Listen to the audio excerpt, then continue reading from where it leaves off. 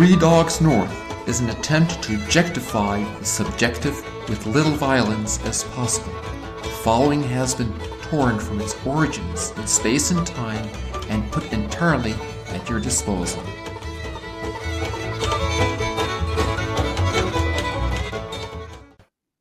Oh, he's ready. Here we go.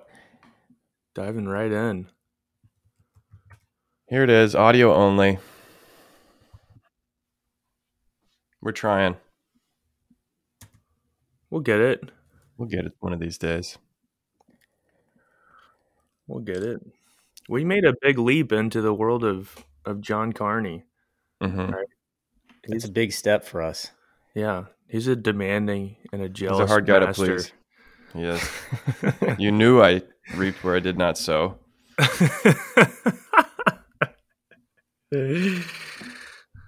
Yep. Well, has anyone been pondering the deep things of life? Anything to talk about this morning? Oh. Dude, do you that's where imagine I if we live. started every episode like that? Oh, that would be so dorky. I don't know. What about you, Rob? You've been pondering the deep things of life? Why would you start like that, Matt? It's so dorky, man. Why would you say that? Hey, it's okay. Well, Rob, don't listen. It sounds like to a PBS. Don't kids listen show. to him. Well, I'm sorry. has anyone Sometimes been I react pondering the because deep things? yeah, because I feel judged and belittled by Connor. I think we all do. I think we all do. Huh? The deepest thing. What's the deepest thing that I've thought about this morning? I think that's.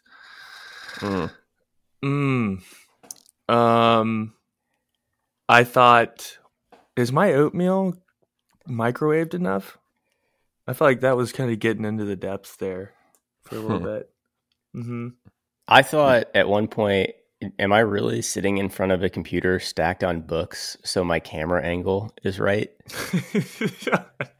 And only to have the video not work right. True. I'm still True. staring at a ring light for no reason. No, Connor, you can turn that off. Don't worry. Don't look away from the light. Yeah, my ring light hasn't come in. I showed it to Rob earlier, but dude, I just found a simple solution. Just took the lamp on my desk, just took the lampshade off. Boom. Let there be light. I don't think that's the same. I think the ring light, part of it is that it's like softened or something. I don't know why the ring matters, but Come on. yeah, man. Because I had a desk lamp just pointed right at my face in the last one, and apparently that wasn't good enough. Damaged my eyes, but still wasn't good enough for John. Just like bloody red eyes, like veins popping out. Good morning, fans. How are ya? Just staring into the light. Speaking of red eyes, I think it was, I don't know what it is about my eyes. I have blue eyes when not being photographed with flashes, but it was a time in my youth when like every photo, once it was developed, I was the one that had red eyes. Did you guys ever do that? Have that happen to you? Lots of red eyes in photos. It doesn't seem to happen anymore with digital photography, but dang it happened a lot in junior high. No, I was always photographed perfectly. Yeah, quarterback Same. of the football team. No, actually, I found that I'm not a very photogenic person. I don't know how to take pictures well. I hate smiling on command.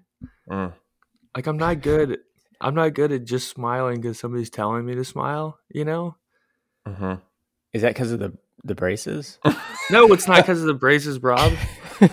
It's because I don't have a heart made of stone. Sorry, I'm authentic. Okay? I'm not going to smile when I'm not happy. Get out of here.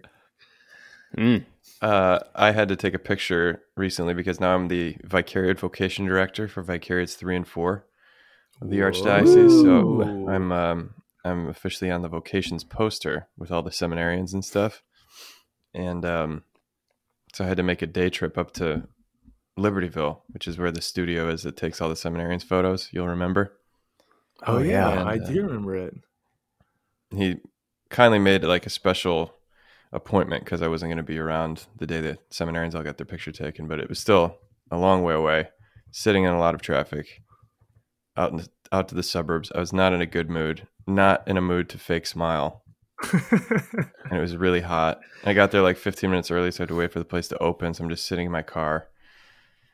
And boy, I've never been a very photogenic smile on command person either, Mike, but particularly that morning. And it's just me and him in the studio. And I could feel his energy being like, I think this is the best we're going to do. You know, without saying it. He's like, do you want to look at him? I looked at him. And the first thing I said was, I can do better than that. It was so bad. Did you say that out loud? I did. I can do better than that. Wow.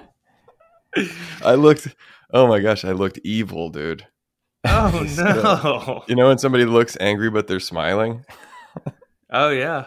I'm glad that so then it was even more weird because then he's like, okay, just laugh. And then you sound like a total psycho because you're laughing for no reason.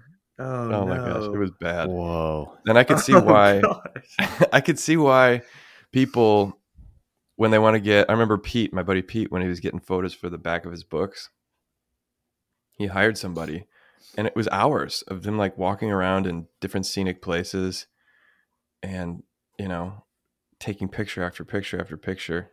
I don't know, 100 pictures and then picking like 2 that he liked.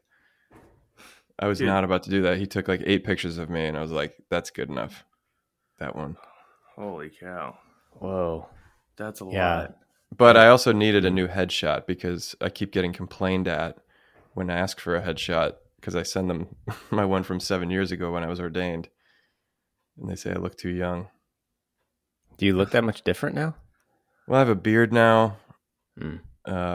These years have not been kind to me. I get that. Dude, my fake smile, I don't look evil, but it's like I feel really uncomfortable and I know I look really uncomfortable. And so like because after you do sacraments, people just want pictures all the time. Yeah. And just because they want pictures with the priest, you know, and so that I'm like telling jokes in my head to try and like actually make myself laugh. But it never works because then I'm just like, oh my gosh, this is pathetic. And I know I look uncomfortable because I don't know how to fake smile. I remember there was a guy who was just like starting up a photograph company in our area when I was in high school, and he wanted me to take a bunch of photos for him, and we did the whole like scenic walk around the woods, and he was taking all these pictures. It was me and another gal, and he used the phrase, "Don't smile with your mouth, smile with your eyes." And I was like, "What? What does that mean? What could that possibly mean? I have no idea how to do that." So then I'm staring at the camera like a psycho, and I don't know if it's working, you know? Oh, Connor's mic got stuck, didn't it? Oh no. Is he out? Can you hear the clicking? Now I can. Oh man, this is not going well. I think he got stuck on one of those rhythms, but when he was silent. Oh man. Relax. How's my sound? Am I through the microphone? You're good. You're good. I need to figure out why that does that. That's a inexcusable, cannot happen again thing. It's like my microphone, or this, I think it's the audio interface. And Joe Pug has told me that this audio interface is garbage. And so I don't think I have any other choice than to dump $1,000 into the one that I want. Okay, here's a question. I'm just going to ask it for the audience and for Rob, because what's an audio interface though? Is that the Zencastr? Well, you guys don't have one anymore because we got you mics that plug right into your computer. But you remember that little like soundboard thing with the knobs that you didn't know how to What? use? Dude, Definitely I knew remember that. exactly what the knobs were about. That's an audio interface. You're basically taking an analog signal and turning it into a digital. Mm. So it's Right. usually a little box. Yeah, I mean, it sounds like you don't have a choice, man. Yeah. Yeah, you got to make it happen. Absolutely inexcusable. Yeah. Mm. Actually, I have a whole dream computer setup that would cost like a few $1,000s, but Hey, man, if you can dream it, you can be it. if I can dream it, I can do it. This is following your dreams. I think you should do it. Yeah. It seems like a waste of money, but Well, Yeah, you're probably right. Don't do it. I'm just trying to support you. I'm having a rough morning. Yeah. whatever you choose, we're still gonna love you. Mm-hmm. And we just want you to be happy. Okay, do whatever feels right. Oh man. So has anybody been pondering the deep things this morning? Ooh. I can share something that my spiritual director told me recently that has been very fruitful in my life. I don't know if you guys are familiar with this. I don't know if it's a type of prayer or just like a trick or tool. But we were talking about, just different stuff. And he said to like go through these questions just when you're talking to Jesus in your prayer. And he was like, just name the things that you don't like in your life, about your life, circumstances, whatever it is. And just start like naming them of like, I don't like this. I don't like that this happened. I don't like that this person's suffering with this. I don't like that I struggle with this, whatever it is.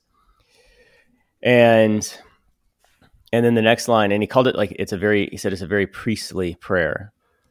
But he said, then just simply say, Jesus, I need you to see this. And wait. And then you just close the prayer with the simple petition for the grace to like, Lord, help me to see it as you see it.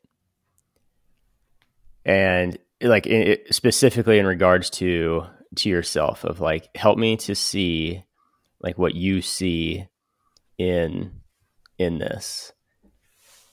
And I gotta say, at first I was like, okay, like that sounds. There's definitely an appeal to it, but it's been really beautiful. It's like, it's just drawn this stuff out of my own heart that I will be honest, I did not know was there. Like just little resentments and like things that are frustrating or things that just kind of don't feel like they don't go your way, you know? And I definitely will struggle with like, oh my gosh, like you just hear the numbers about people like leaving the church or what, and like I will struggle with that, will default to like what I need to do. Like I need to figure it out and do this next thing or this next thing and all of that. And that isolates yourself from the Lord, man, big time. So I don't know. I'll throw that out there. That was just like a week ago, but I've been doing that little prayer exercise every night and I like it a lot. So for what it's worth.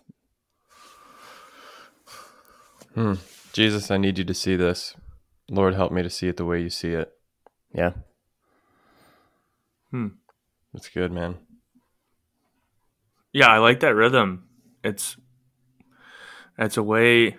I don't know. It sounds like something similar that I'll say to folks in confession when I just drop like a super wise spiritual bomb on them. Mm-hmm. Especially when folks are very harsh on themselves. Because in confession, man, it is a really unique, humbling situation for a person to be in, which is like looking at a child of God and wanting to communicate God's mercy to them. And like, yeah, it's really easy. Like I've fallen into it before as well, but folks come in and just kind of like blister themselves or blister their life situation. And, sometimes I'll ask a similar question. It's like, how does Christ see that? Like, how does Christ see you in that? Which it's a way of saying like, yeah, like we need to afford certain mercies to ourselves. But it's also inviting Christ into the situation, and saying like, no, actually he's the right way to look at it. Yeah. And I think it's just a simple invitation to see the world the way that the Lord does, but particularly to be like merciful to ourselves. Not because sin's okay or whatever, because we don't need to strive for holiness, but because like Christ authentically does see it with the eyes of mercy, and that he sees something more than just our sin. He sees the transformation of our sin through his grace. Yeah, and so just an invitation to see that. Well, it's kind of like the I mean, this isn't just the Ignatian point, but he certainly makes it in the rules, but just putting words on things and getting them kind of out of the shadows as well. I mean, man, that can alleviate so much burden oftentimes. And just in little ways of, I mean, just that simple prayer, kind of like going through almost a litany of like, I don't like this. I don't like this. But then it becomes personal. It's kind of like the IPF thing of like, you can't pray with how you should feel. You have to pray with what you do feel. And so just being able to relate little things of like, man, it really did irk me when this person like said this, or, it's almost like, I don't like that it irked me in that way when they said that. It wasn't that big of a deal, but like being able to recognize, no, there was something there that if it goes unrelated to Jesus, it just kind of becomes like infected in a way. But yeah. I don't know what part of it exists within my heart, but I do feel like if I had fallen, was going to confession, and knew that I was falling short of the glory of the Lord and not being obedient to him, and like not living in his grace and following his commands. If somebody said to me, just be be kind to yourself, be merciful to yourself, I know that that's true and that's real. Like, how does Christ see this? And I know that he does see it with love. But there's also, and I don't know if this makes any sense to you guys, but there's a part of my heart that like resists that and wants to say like, yeah, I know there's mercy there, but I also know that I legitimately messed up, that I'm like hesitant to jump into the full, like, well, just mercy and kindness type camp. And I guess that's more of a feeling that I have. And I don't know. Does that make any sense? That question there? What is that resistance? Yeah, I definitely relate to it.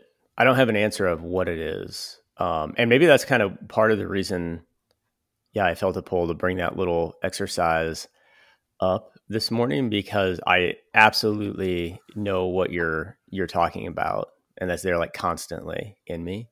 But that's what's interesting though, of like going through this exercise and actually like putting words on it of like, I don't, almost in a sense of like, I don't like this, I don't like that, I don't like, maybe like even that feeling coming in, of whatever it is. But you're just, I don't know, man, going through that exercise, you're just less alone in it. Like there's no isolation to it either. So it's not that that's not real. I don't think it like cheapens it at all. But it also, it just does. It's not like there's not a heaviness there with it, which is really nice. Yeah. Yeah. I think the alone thing is what makes things you don't like really bad, and also hard to pray about, because you feel like you have to fix them or do something about them, or just be bummed. And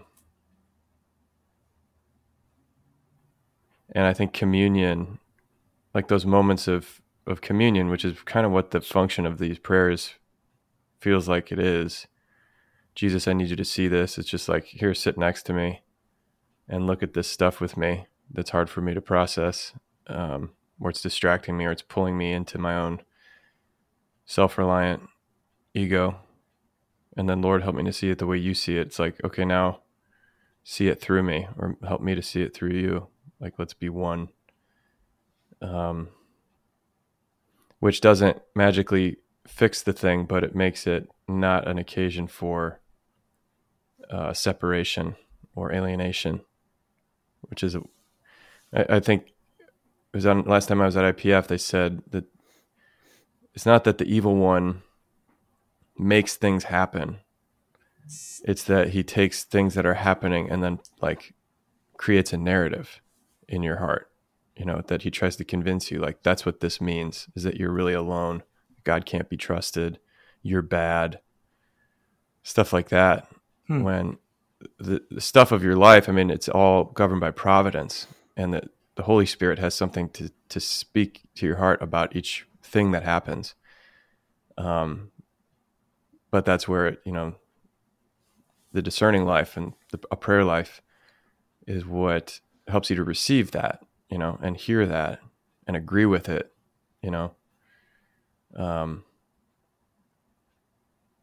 but it's not like, oh, if God wants it to happen, then like everything's going to be easy, Right. I've heard, and maybe I've felt it as well. Going through the process of naming all the things that you don't like, and then asking the Lord to see it. It's one of those. I guess the quick rebuttal would be something like, well, obviously God sees it. God sees all things. Why do I need to pray and ask him for stuff? Because God is still, he's all powerful, and he knows what I need, and he knows what I'm going to ask for, and he knows my heart and the things that I want. And so why even say them? And yet going through the process of saying, like, Christ, I need you to see that. I could see that being super duper, not just helpful, but like a point in prayer that does lead to communion with Christ, which then puts you in the heart of Jesus to actually look at those things, So then you're actually in relationship with Christ as you're looking at the things that you don't like, and the circumstances and situations that are difficult. And then you're not seeing them alone. So there's something really good about, it's not stating the obvious, but it's more like reminding yourself of the communion that exists. Yeah, but I think it's probably more than that. It's more than just like a psychological reminder. Christ see these things. I like that prayer, and I can't really explain the details and the nuances theologically of why I like it, but I like that prayer. Christ see these things. Which obviously he does. Right. But you need to know that he does. Yeah, man. It has felt like a pressure release valve in a lot of ways. To be able to go through it, kind of be there with him. Yeah, whatever is happening. I don't know exactly what is happening, but you can know it by its fruits for sure. And I was thinking about this too, of like, somebody, I think it might have been a Newman thing, maybe. It was a nice little like get together. But it just got to ask the question in like a really simple context of, how, like, Father Rob, how's the Lord been like most present in your life recently, or something like that? And this was interesting. I don't know if you guys relate to this, because it was like this moment, and I was going through, and I can't remember what I said. I didn't dodge it or anything like that. But I was like, man, I would like the first 50 things that came to mind happened in the context of the confessional, which was interesting. Like just, and it was really beautiful to think on that. But just kind of that narrative thing of what the evil one can do, Connor, like that's a really profound thing, because all of a sudden, like that simple question and like all of these graces of like being able to be in the confessional and, like just really like it's moving even to think about, and talk about now, but you obviously you can't like share that. And so it felt isolating in the moment. And so like that was maybe even a more tangible example, was as weird as this sounds, but it was like, I was like, Jesus, I don't like that I can't share like what you're doing in the confessional. And, but even saying it, it was like, it was just kind of calling to mind all this kind of like narrative being spun by the evil one that came into the light of like, whoa, I'm not like, when did I start thinking I was in the confessional alone, or like I was doing this stuff, or that was, people coming to see me and not to see Jesus in the confessional, so that was like a pretty major threat. I mean, that was a big grace, for me. And it's like looking back, like, I don't even know when I kind of fell into that, but I mean, the evil one spun his web for sure. And that prayer, man, it saved me, which was, does that make sense? Totally. That's really good, dude. Get the impression that like just falling into a thought pattern without thinking about it.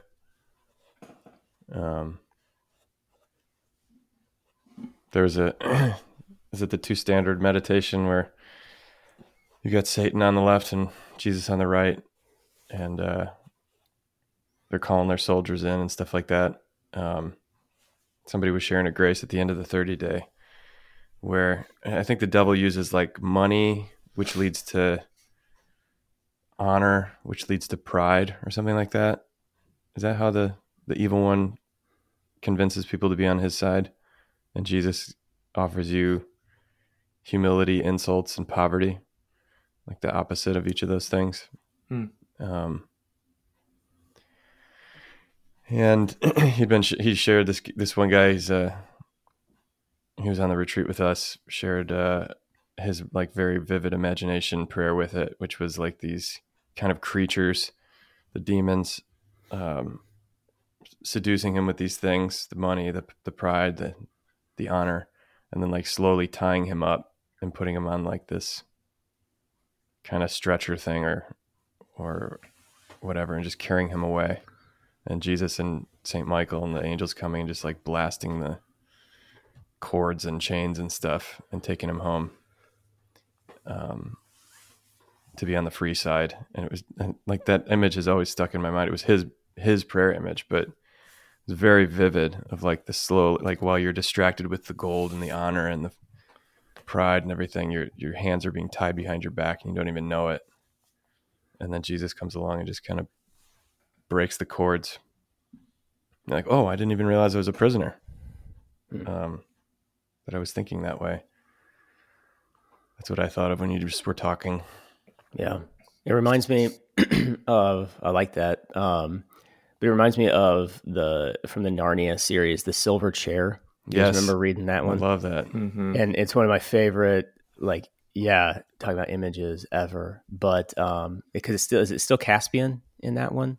Or is it Caspian's son? Maybe, I can't remember. But whoever like the prince is, he's been deceived by the evil queen. And as they get to him and they kind of bring him back to himself, they realize that kind of like all the work that he's been doing in this deception has been like they're underground, and he's been kind of this fortress and these tunnels that are all meant to like lay siege to his own kingdom. But then it's like by coming into the light through these like kind of messengers of providence, I guess. And isn't the children? Yeah. The children that come to him. It's actually though, like that network of like tunnels and everything like that, that allow them to defeat the queen and like kind of take back the kingdom. But I always thought, man, like what a prayerful guy Lewis had to have been to have come up to them in like a children's fantasy book. But that whole idea of all that, like the networking was the ground was being laid to lay siege to his own kingdom, like his own kind of heart and being there. But because they came to him, he was able to come back. For good. And and then all of a sudden that was like the channel of grace. Right. Which is, I mean, it's just a cool image. Yeah, which lends itself to, I think, Connor, you proposed it many years back on the podcast, but Christ diving into the tunnel with us, not just calling us from outside in, but like really jumping in and leading us, setting us free, and then leading us through the labyrinth of sin into freedom. But then on top of that, now using the labyrinth underground as a vehicle for victory, like a vehicle for grace. Yeah, dude, Lewis, he was dynamite with that stuff. I don't know. Yeah, he must have been a very prayerful guy. I think that's right. I got to get going, guys. All righty. Good chat. Yeah, we got a podcast in. Oh, for sure. Started with video. Here we are. Yeah. All right.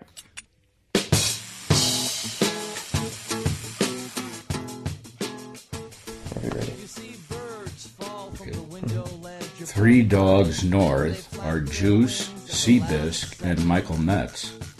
Conversations have been edited to sound smarter. Audio and transcripts of this episode are exclusive property of Mundelein Seminary and may not be rebroadcast without the express written consent of Major League Baseball. Down below, I don't see their last second curves toward a horizontal flight. All these birds just falling from the Thank you, dog. Thank you, dogs. Good girl.